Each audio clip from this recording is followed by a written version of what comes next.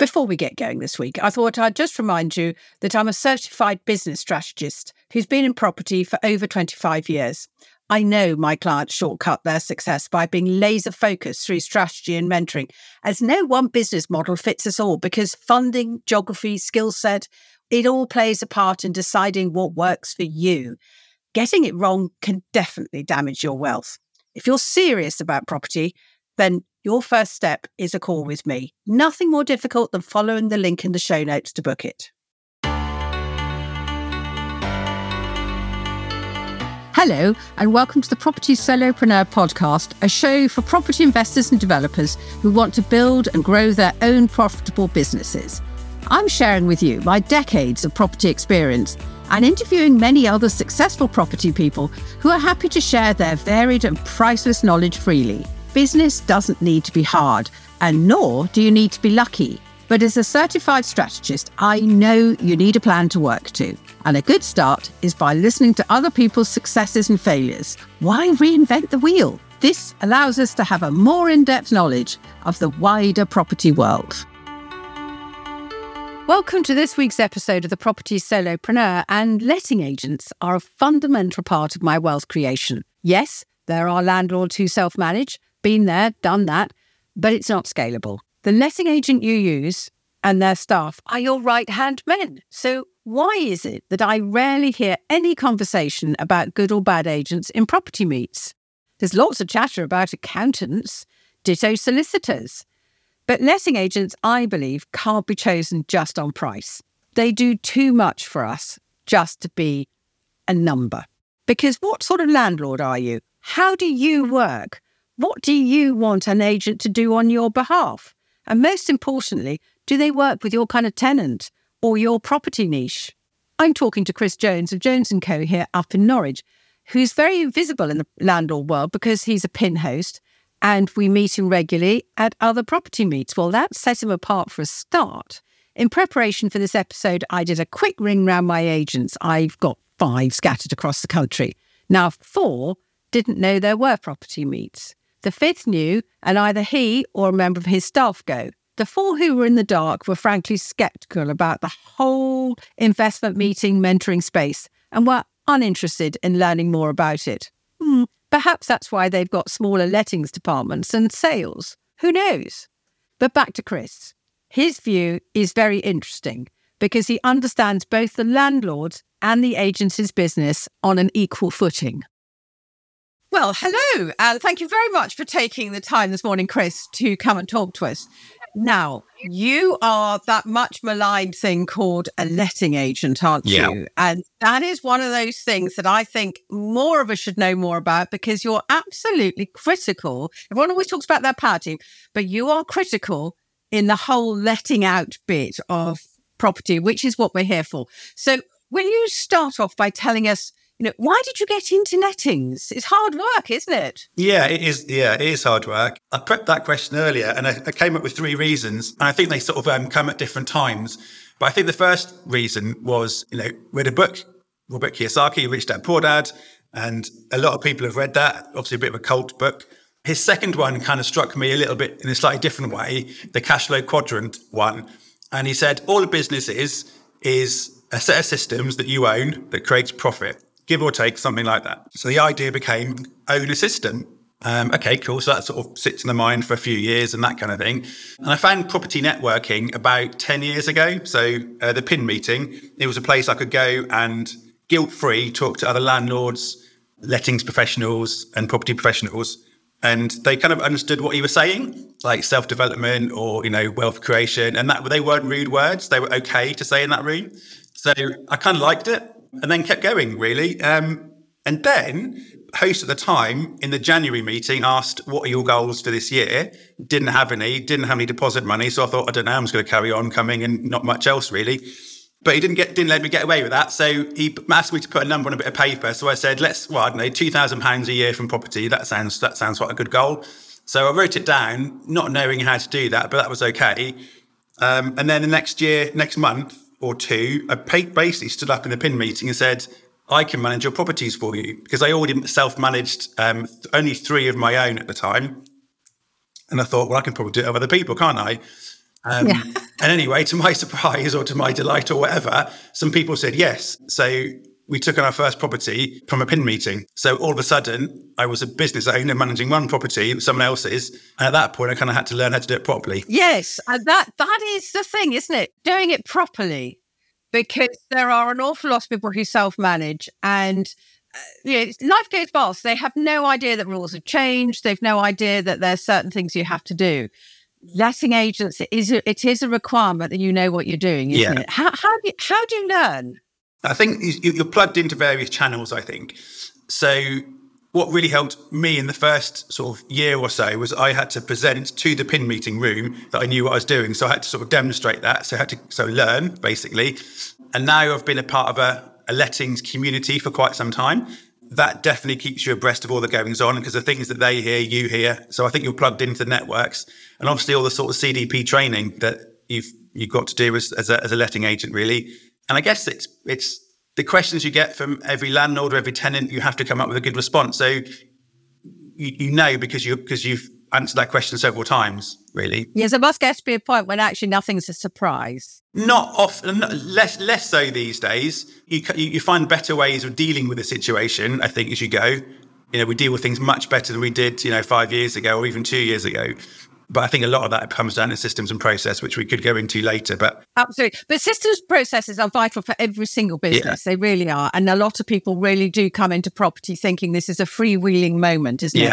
You just blow into property and you do a bit of visiting and you do a bit of talking to this person, and it all just happens and the money falls in your bank. And that could not be further from the truth. But you started off as a letting agent and a landlord. You have properties, you understand our needs. Yeah, I started from the landlord side of things. So I'm an accountant by training. So, spreadsheets and process and systems and checklists, I understood that stuff. It honestly doesn't actually come all that naturally to me, but I did 20 years of it, so I was okay at it. But yeah, I kind of understood from the landlord side of things what was needed. So having got that background, why do you think so many landlords are sniffy, difficult, dismissive of the role of a letting agent? I think you could probably look at ourselves as letting agents a little bit for that, really. So I think it's ultimately a lack of understanding of what happens and their sort of steps that need to go through. Not just legislation steps, but even something simple like arranging a gas certificate can be complicated if you've got to go from contractor to landlord to tenant and that kind of stuff. And that's just a process of management. And that can be, even something simple as that can turn into an issue if it's not managed well. But I think the lettings industry probably needs to do a better job of demonstrating value, ultimately. And that's probably our fault. But I think, when our mentor, Sally Lawson, talks about letting agents, you're great at getting things done and you're great at process and paperwork. Cool. Almost by definition, you're not great at promoting yourself. So I think this probably goes hand in hand, that the type of person who's quite good at lettings is probably not so good at the marketing side of things. Perhaps. Yeah, I think that's possibly quite true. But it's a great mistake. I mean, I always talk about the fact that even though, I use letting agents, it's still ultimately my responsibility under law, isn't it, to make sure that everything is correct? Yeah. I mean, as an agent, it's the law of agency, isn't it? So you act under instruction. And there's some things you don't need instructing on because it's in the contract, i.e. get a gas, get an EICR and, find tenants for me, etc. But ultimately, yes, it is the landlord's responsibility. But I kind of see the landlord and the agent relationship shoulder to shoulder, side by side. It's joint responsibility. It's not one or the other. And from that respect, it should feel like a partnership, I think. Yes. As opposed to, I pay you to do a job, crack on and do it. I mean, there is a bit of that, but I think it should be slightly more collaborative than that often. And some landlords are great at that and some landlords aren't. But I think that's just people in general. That's not trying to stereotype. It's just a general people thing. Absolutely. Because there are an awful lot of laws that apply to landlords and lettings, aren't there? Yeah. Does that sort of weigh you down, or do you just, you just think, hang on, for most landlords, particularly new ones, you have no idea just what you're supposed to be doing? Yeah, I come across quite frequently kind of the phrase, I am a good landlord.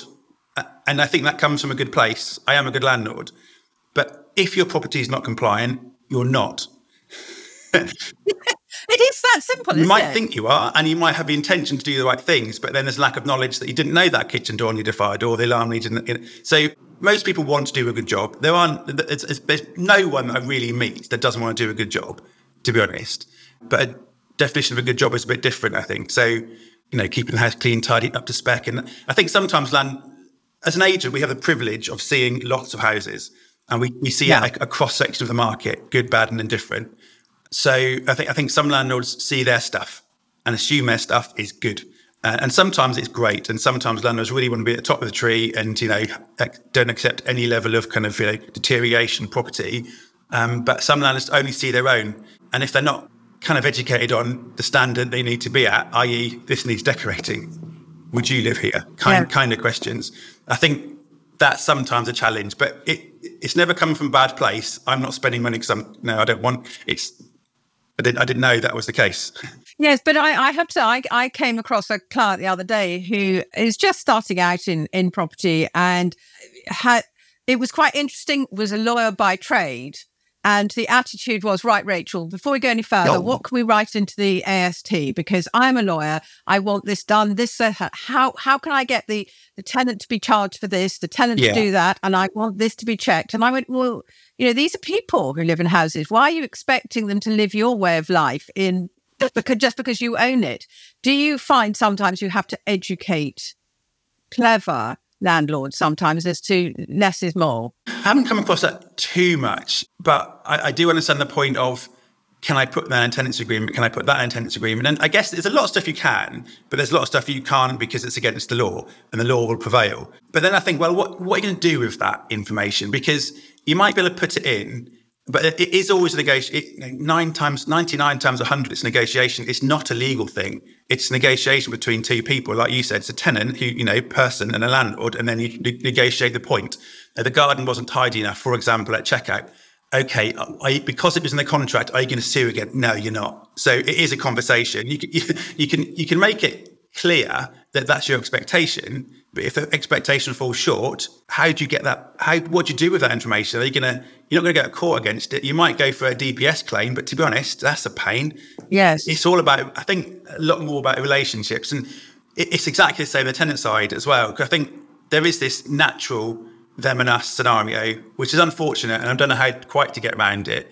We've got a few sort of ways to think about it. But that them and us tenant landlord relationships almost by nature difficult because, I think both parties want something. One person owns it and feels that this is this is a way of making money and everything else, and almost begrudges, although they intellectually understand a tenant's got to live in there, they almost intellectually argue against it, going, but it won't be perfect if there's someone living in it, living a life, and part of it, I suppose, is they're thinking, well, if I was living there, it'd be a wreck in 2 seconds flat. So it's very interesting, this constant checking. So that leads very nicely onto this whole subject of deposits, which wraps people up into knots, doesn't it? Yeah, it does. Because I remember dealing with, I have not long stopped dealing with somebody who set up a letting agent purely because in the old days, you could take all those deposits and put them all in your own bank account and then take all the interest. Of course, things have changed. That's absolutely verboten now. But deposits have really changed. And I, for instance, if someone's lived in my property for over 5 years, I'm going to hand the deposit back because it's not going to do anything for me now. And frankly, it's a waste of time and effort and we all hate them. From a letting agency perspective, are more people not using deposits, or is the deposit system expanding? How's it staying? I think I haven't seen a drop in deposits. There's obviously a different product in the market in the last 2 or 3 years called deposit replacement scheme. Yeah, we haven't done any of it, to be honest, but that is an option. I think deposits are important, but I think you're right. It ties people in knots, and the truth is, it ties me in knots as well because I think because there's judgment involved. Yeah. And when there's judgment involved and two people are talking about the same issue, there will be a difference of opinion, particularly when it's tenant landlord. So I think as an agent, you've got to try and make it as clear as possible in using best advice from the industry. And there's a lot of it. Knowledge isn't the problem. There's loads of information out there. I think it's interpreting it in this kind of stuff. And the tenancy agreement is there to help. It's there to be clear. So read that, I think, as the first port of call. What is a tenant responsible for? What is a landlord responsible for? Click cleaning is a classic. Yes, very, very. I mean, I've just had someone who's moved in and thrown a complete track 2 days after they've moved in and demanded that it was professionally cleaned. And you just go, but it was. But it's just that you moved in. And I, as someone who's lived in 19 rental properties in my time, I can tell you, I never moved into a house that was as clean as the one I left. And that is absolutely a fundamental human perception, isn't it? Of course those houses were clean when I moved in, just that that was just the way I saw it. But tenants are funny things. How has the ban that's come in on tenants paying for so much really affected your work? Because I know when I was running a small letting agency, tenants almost paid the wages. Yeah.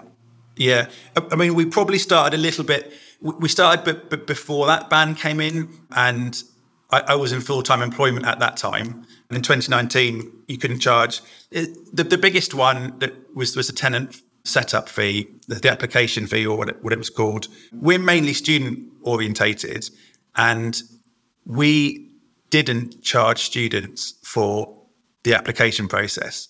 Rightly or wrongly, we found ourselves not having to. Right. So when the ban came in, well, we didn't charge students anyway, so we didn't lose that money, but we did have to up our game in terms of, charging landlords what was the right amount. So we did put an increased fee onto landlords for finding tenants. It's within the market range. So I think, weirdly, we escaped that hardship, I think. But I can totally see how because if it was 20-30% of a business's turnover, that is all of the profit. Easily all of the profit. If the profit of the business makes 10 or 20%, they are now no longer viable as a business, which is super scary. And that's been a few years since that's been in place. So I think the agents that exist now have probably weathered that storm and come to terms with it. But I think there's as in any business, I guess there's constant pressure, isn't there, on expectations and what the market demands of you and your time and your service, and the cost of delivering that service, wages, everything, all that stuff. Absolutely. And from a landlord's point of view, we're asking letting agents to do more and more, aren't they? I mean, when I first started, yes, we didn't have electrical checks, we didn't have EPCs. We did have landlord's gas tickets, but that was about it. And suddenly you've got these repetition happening every year that you've got people going out there. So you've got to be faster on repairs. I mean, in the old days, you want to repair, I can't afford it till next year. That sort of thing won't work now. So you've got to take on more staff, and actually better equipped staff, I would say, than in the past. Yeah, I think so. Yeah, I think like you say, better process, I think. You don't have to do too much thinking in, because this is the stage of the process. So do this, and then do this, and then do this. But as a landlord, we've got to expect to pay for that. I mean, it's the landlords. I mean, everyone's under so much pressure at the minute. It's so much going on at the minute, and I'm almost looking forward to 2026 when hopefully the world's calmed down a bit. But I don't think it's going to happen before then. Got 2 years of interest rates and whatever else. But so there's so much to deal with. But to that point, if landlords want properties managed well. Good agents are important, but those agents have got to be viable. Yes. It's really easy to say yes to a lot. The default position for most people is, can you do that? Yes, they can. I mean, for example, we're arranging a smart meter install. Dead simple. Happens, well, I say it's simple. You've got to do that. But that technically isn't part of the letting agent service. That's not managing repairs. That's not managing the tenancy. That's a landlord asking you to put something else into their property. Technically, it's probably a chargeable thing, but that hasn't really entered our heads. So we therefore don't charge it. We just kind of arrange it and do it, and we kind of go. But I think the expectation is from landlords, do everything that's required for my property, thanks. Yes, that is absolutely, particularly those of us who are quite a way away from our properties. So, all the agents that I work with actually up front say, if you want me to do anything else, these are my daily rates, and we get on with it. And certainly when I first came into the industry, if I need an eviction happening, I just gave it straight to the agent and he dealt with it. Well, he would even go to court for me. Yeah. That's just so not going to happen now, isn't it? Yeah, I think again, agents, I've been caught out by this, but I think how qualified is your agent and where are you comfortable in passing that responsibility on? So just an example, serving Section 21 paperwork, it's a fairly straightforward form to fill in. There are certain things you have to do before that point. Now, have all the certificates been served correctly? So yes or no, your agent might know that, but if they took on the tenancy, they might not know that, so they've got to go and do that again. So let's assume your agent can do that for you. That's great. And let's assume that on the 2 months later, your tenant is still there. Now is your agent equipped to deal with that? Some are and some aren't, I think. But by as the agent saying yes, they are equipped to do it, they take on that responsibility, liability, etc. for doing it correctly. Now, I suspect that's one of the areas that I would probably start to say, I'm not comfortable after this point. Yeah.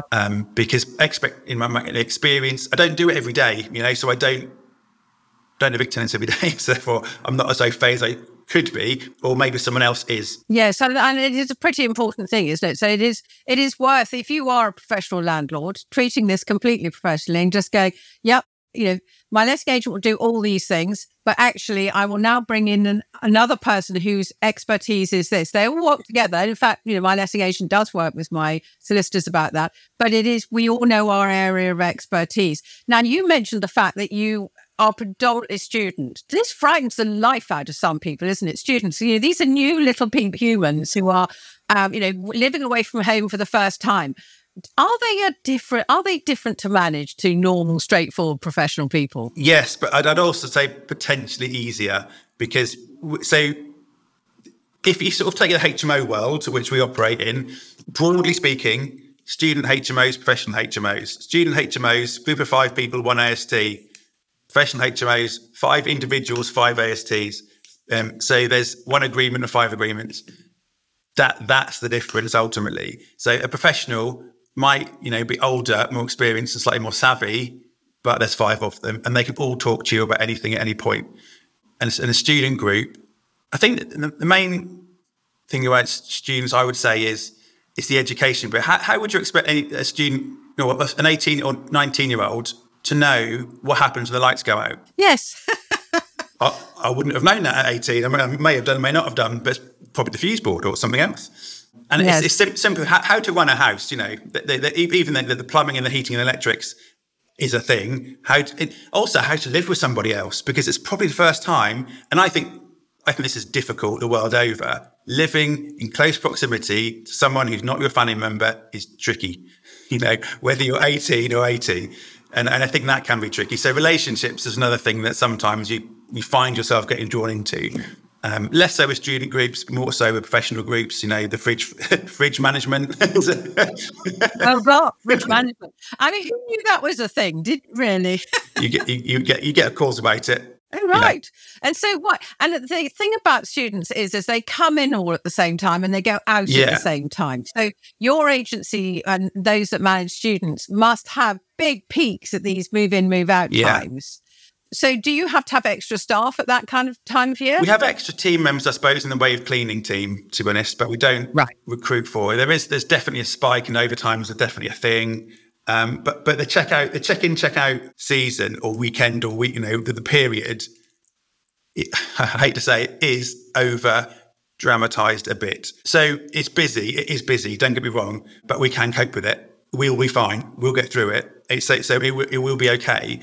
And doesn't last that long. So we've got a dilemma for an agent, I think, is keeping a gap long enough that you can do what you need to do well enough, but keeping it short enough so you don't create a month void for a landlord that doesn't need a month void.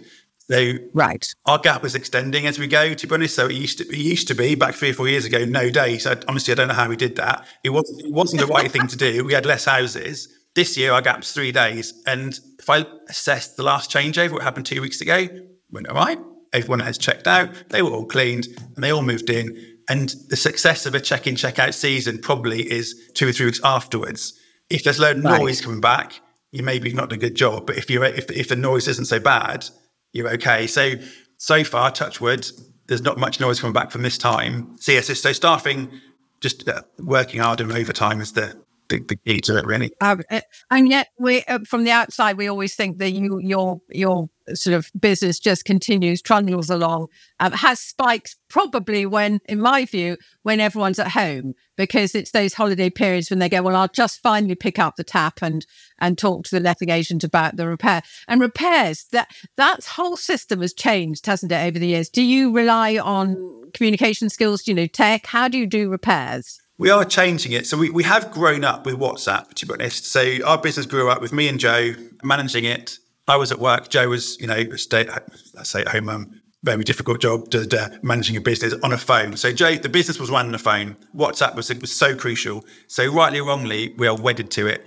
So we can get a lot of maintenance comes in like that. But the last sort of 3 months, we've taken on Fixflow, which I think is kind of the industry-leading maintenance management system. So the thought process is that a tenant reports maintenance on that system, a photo is required and a description, and with one click, the agent can either refer to landlord or refer to contractor. One click, as opposed to going, my tap's broken.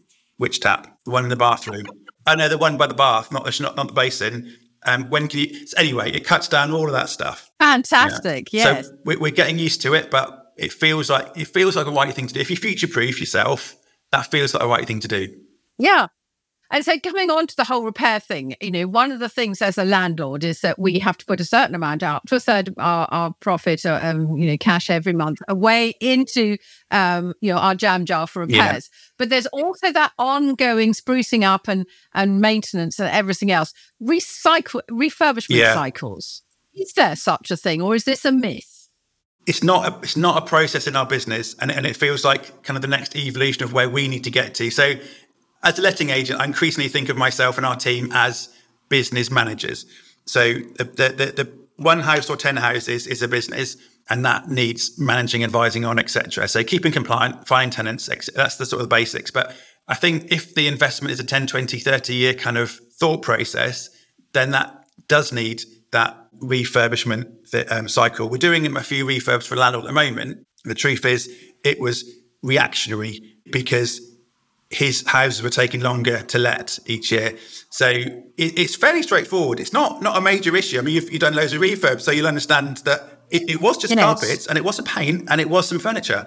That's it. So managing that is a little bit tricky, but I can put a number on it. It was 1,200 quid to furnish, to carpet a 4-bed house. I mean, it's not great carpet, it's landlord carpet, but it looks lovely. Landlord carpet. And the paint job, 4-bed house, £2,500. Brilliant. And then furniture, that was quite expensive because it just is to furnish, 4 bedrooms, a lounge and a kitchen. That was in the region of £4,500. So you're knocking on £10,000 for kind of there's no structural stuff in there, but to take a house from a 3 out of 10 to a 7 out of 10, kind of, and you're back at the market again. You're now competing correctly against your competition, which is the landlord next door. Absolutely. And that is something that I think people can forget. That I have to say, that question came up to me because I got a message from one of my agents yesterday saying, that one particular house would like a new carpet. And my immediate reaction was, what? Why? She's only just had one. And I fussed about it and made myself a cup of tea. And then I realised she actually had a carpet 10 years ago. And, to me, that time had gone past in a flash and I hadn't realised it was 10 years. Now, I was quite shocked. But because she lived on her own, she hadn't worn the carpet out to the degree that perhaps a family or students would. So, I think that's something that landlords, when working long term, should put into their system, that they will have to upgrade stuff. Yeah, no, totally. There's a book I read, I can't remember what it's called now, Clockwork Business or something like that. One of the things he said, which sounds really, really obvious now, is for your business, create a separate bank account for your tax bill and also your profit. So your operational cash is a bank account that sits here, goes up and down, rent comes in, costs go out, blah, blah. But your tax bill always needs to be paid. So get it out of your bank and into a separate bank account and get your profit out of a bank and into. So you can see these two things. That's my CAC, that's my liability, and that's my profit, and that's my operational stuff.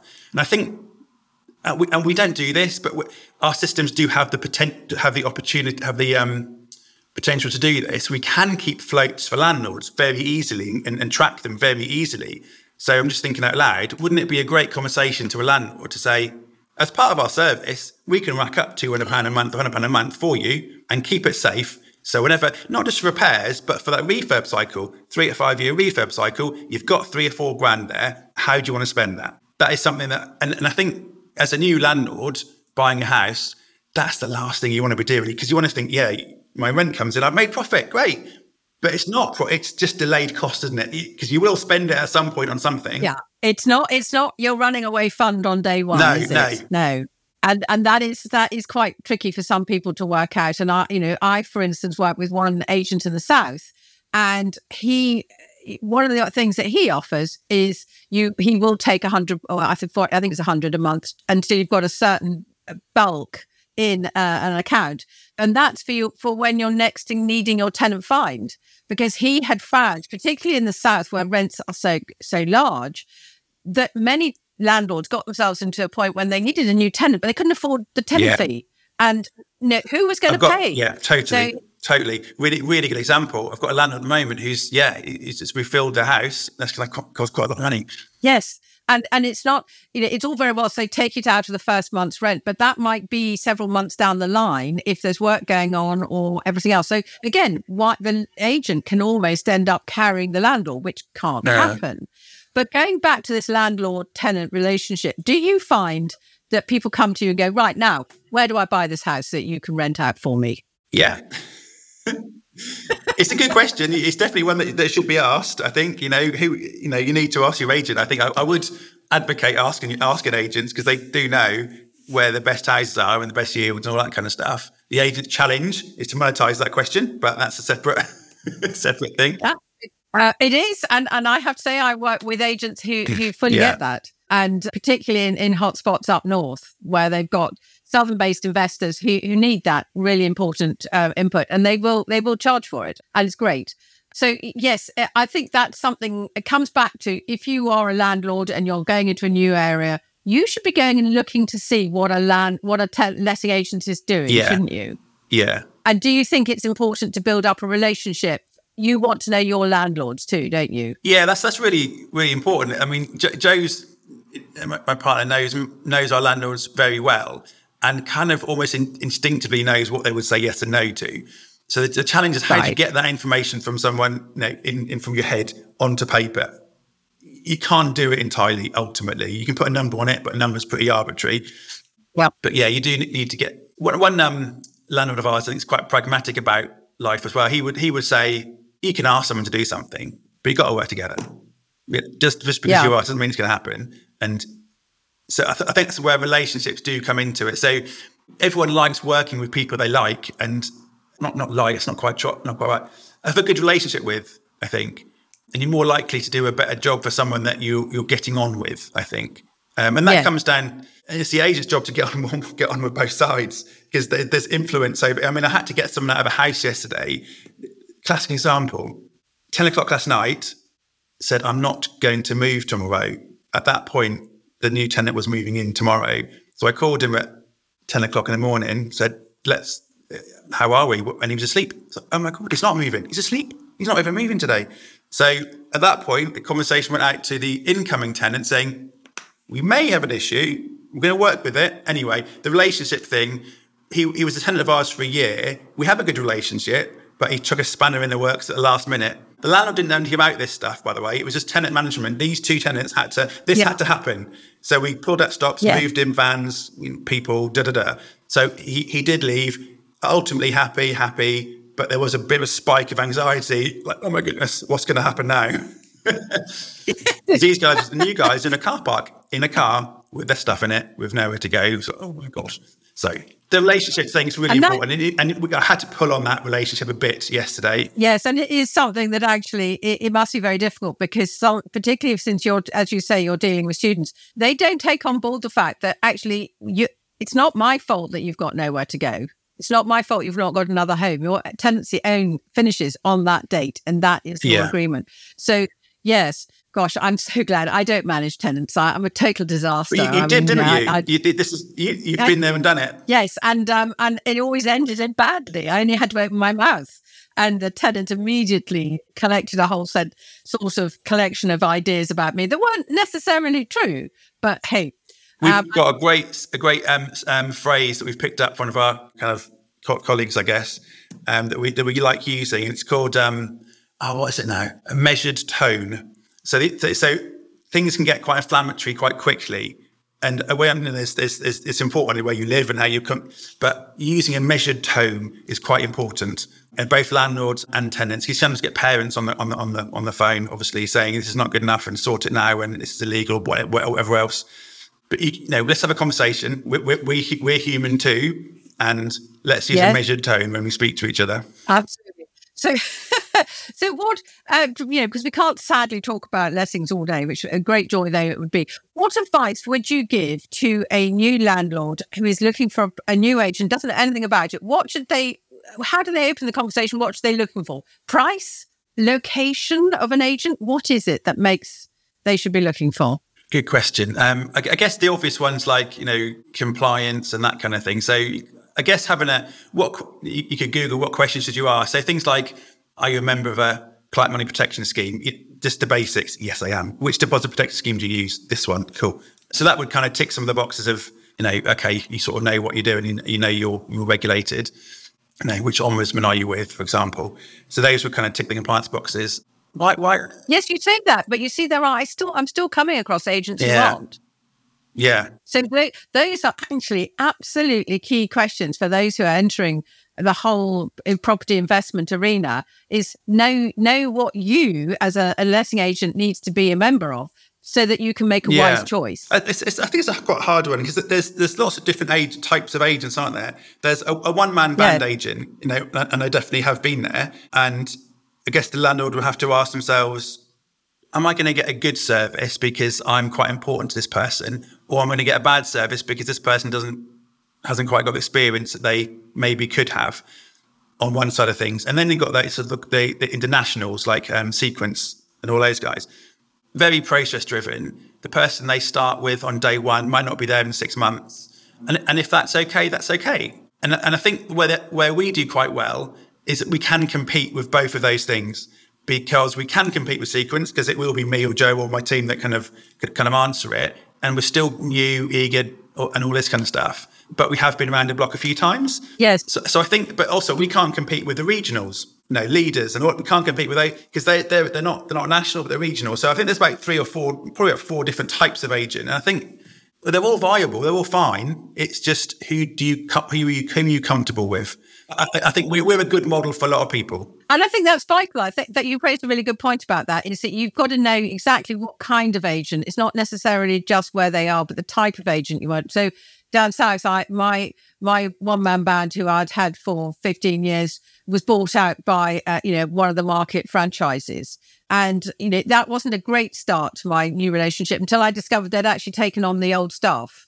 So I still had that relationship with proper people that I knew really well. And it's, and that's been fine. Whereas my northern houses in Stoke, it's run by someone I've known for 20 years, very much a family business. And they've got people there who I know by name, I can go in and talk to, and I like. But I do have a few with a national chain. And that is like something totally different. You get letters from Winchester telling me about price increases in Stoke. And you've got to know what you're dealing with, haven't you? Oh, have you got a preference? I mean, it sounds like you've obviously used agents a lot with different types as well. But have you got a preference? Yeah, I have. It's called the family business. I mean, is it unusual that a family business has been there 25? I mean, maybe it's not, but do you consider yourself? Is that unusual or? Well, I don't know, you see, because that was my experience from day one. And of course, again, we tend to base that. But Jeremy, his RSM in the army, left the army and set up a letting agency. And he had dust behind the eyeballs, this man. He was the ultimate sort of white glove. Everything was processed. Nothing fazed him. Bombs could go off and he was still doing stuff. It was great. So that was my baseline knowledge. And then I used a variety of other things, but have found myself, if I've gone slightly into some new territory, going back to the family-run business that know their area inside out. Generations might change, their staff might change, but fundamentally, everyone knows that's where you're going to rent a house from or whatever, and that works. And yes, of course, there are frustrations because you have sometimes I had to wait through a generation change on one occasion. And things, sometimes they're resistant to change. But fundamentally, it is, how is it working for me? And is that what I want, isn't it?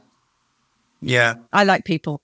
And I like to be able to pick up the phone and go, oh, you sent me an email. I don't understand a word of it. What am I doing? And all that kind of stuff. Because that I'm not interested really in that side of my business. That's where I have professionals for. And you come under heading of professionals. So they will then talk me through what they're doing. And I go, yep, fine. Okay. How much you want me to pay? And that's about as much I want to know. Whereas I know that other people are much, much more involved and they would want lots of different things happening in quotes and whatever. I believe what I'm being told, if I trust an agent, and they're saying this has to happen and it's going to cost this much, I'm happy with that. Yeah, that makes sense. I think some of our, if I look at the sort of the profile of our landlords, we've got, some sort of portfolio, big student landlords and some ones and twos. And it's the 4 or 5 portfolio types, I think, do appreciate the ability to do that on the phone, get the owner or the kind of manager and stuff, and speak to someone who also is a landlord. So I think that probably helps, have a one-to-one kind of conversation. And I don't think that it can really happen at a national. I mean, I talked to these big landlords about interest rates, and the legislation change, and we just chew the fat a bit sometimes. And how do we deal with this? I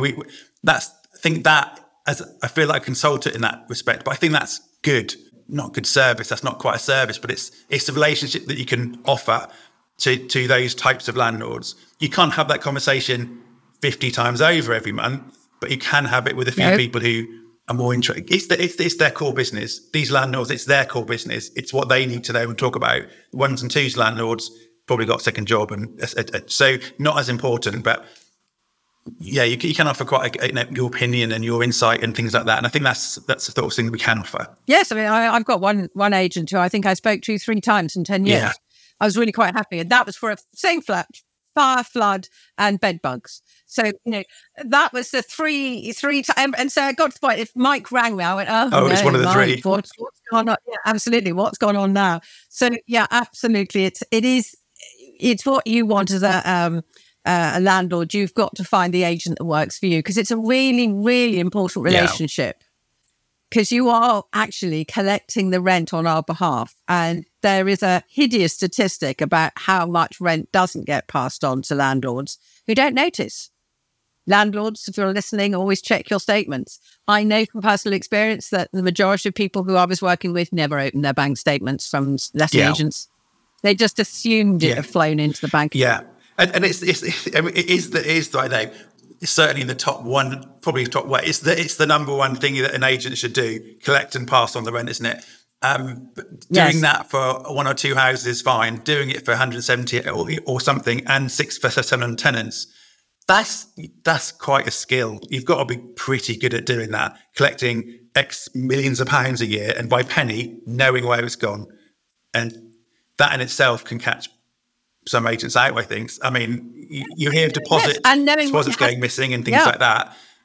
But the cash flow, cash flow management is absolutely vital, and the fact that you notice when it hasn't come in. Yeah. And all that whole process of how do you tell the naughty tenant that he's got to pay? Again, it's probably second to deposits, that one. How do you do that? So they definitely know they've not paid, because they definitely know that. I can't reach into their bank and get it though. There's a limit to what I can do. I can talk to guarantors, I can send letters, and I can all this good stuff. And eventually it might get some sort of legal process. Students, you don't want to be evicting them because they're there for 12 months and it might be 1 out of 5. So let's deal with that one. But yeah, how do you do, and where does the obligation to meet your contract with the landlord, where does that stop? Well, I've told him I haven't paid. I've chased them 3 times. The guarantor knows. He said no. What do you want to do? Evict them? No, can't do that. Absolutely. And I think that is a conversation that many people don't think that they should or ever have to have. And no, to me as a landlord, I have a process, and my process is known to my agents, and they will communicate to me pretty quickly if something hasn't happened and go, right, over to you. What are you doing? And I go, thank you very much. If I need something, I'll come back to you. It's a 2-way process, because you get paid by the tenant as well in that place, through the management fee. So it is absolutely vital that we all have the same idea about the fact that it isn't something that's acceptable, no rent paid. But the landlord does know that they have to do something about it. They have to have a process in place. What's your process? I guess you have a decision, don't you, depending on the circumstances, but... Yep. Yes. Well, I very much go, well, when you've gone through the list of, written to the various people, it's clear they haven't paid, they haven't come back with a real reason. Very rarely does this happen. I will go straight to CCJ. And that's just, I always send my warning notices and everything else, partly just to say, look, I'm not going to let you get away with it. You better talk to my agent because they're the nice guys. I'm not. Do you CCJ at the same time as Section 8? Or is it a separate thing? Separate thing. But very rarely, I don't think I've ever evicted, funnily enough, on grounds of non-payment. People try to hide, but I would make it pretty clear that, no, I don't want to evict anyone because that's an effort and I got to put new people in. I would rather solve the problem of the non-payment and then move on. During COVID, we had a collection of people who couldn't pay quickly, but they did come back and pay eventually. They're still in my houses. They didn't move out. I didn't evict them. They had a glitch. And everyone, I think, can have a problem in their lives. And it's just how you manage it. But my agent knows I will CCJ. Fairly early on, before Section 18. Gosh, yes. Oh, yeah. Okay. And if arrears persist and that claim needs to go up, I guess you can amend that claim and increase that CCJ amount as you go. Yep. I'm just telling someone straight away, I'm not going to put up with this. Yeah. This is a legal obligation. That's my house. You're supposed to be paying me rent. Yeah, it's not a freebie. And I also feel the fact that I'm doing this separately allows my agents to feel that I'm taking their work seriously as well. They've done their bit. I'm not now going to blame them. I'm going, right, okay, this is where I step in. Okay. No, so that's interesting to know, actually. We don't do it that often in CCJ, but I mean, like you, we don't often in Section 8 either. No. But it is a rare thing, but the process is there and I will do it. Yeah. And often people, as soon as they get that first notice, that's where I'm going. Funny how the rent suddenly appears. And all I'm telling you then really is if you want to take holiday next year, you better save up for it. Don't think you're going to take my rent and then save up for it. Yeah. It does feel like it's a choice not to pay rather than because money will have been spent in the right place, i.e. on the roof over your head, et cetera. Yeah. And I put that into place after the first time when I was very soft-hearted and I went into the house and found they had the biggest aquarium known to man. And I thought, if you can have an aquarium getting 24 hours a day, you can pay me my rent. Well, we could talk all day, Chris, but we're not allowed to because you've got a job to do and I must get this off. Yeah. But thank you very much. All I can say for those listening is make sure you get to know your letting agent because it will pay you dividends. Thanks very much. Bye-bye. Bye-bye. Thank you for listening to The Property Solopreneur with me, Rachel Troughton. If you've enjoyed this episode, do hit subscribe and kindly leave a review and share this podcast with anyone you think it would help on their property journey. If you'd like to get hold of my guide for building a successful property business, go to racheltroughton.com/checklist. We only live one life. So let's get your dream a reality through building a profitable property business.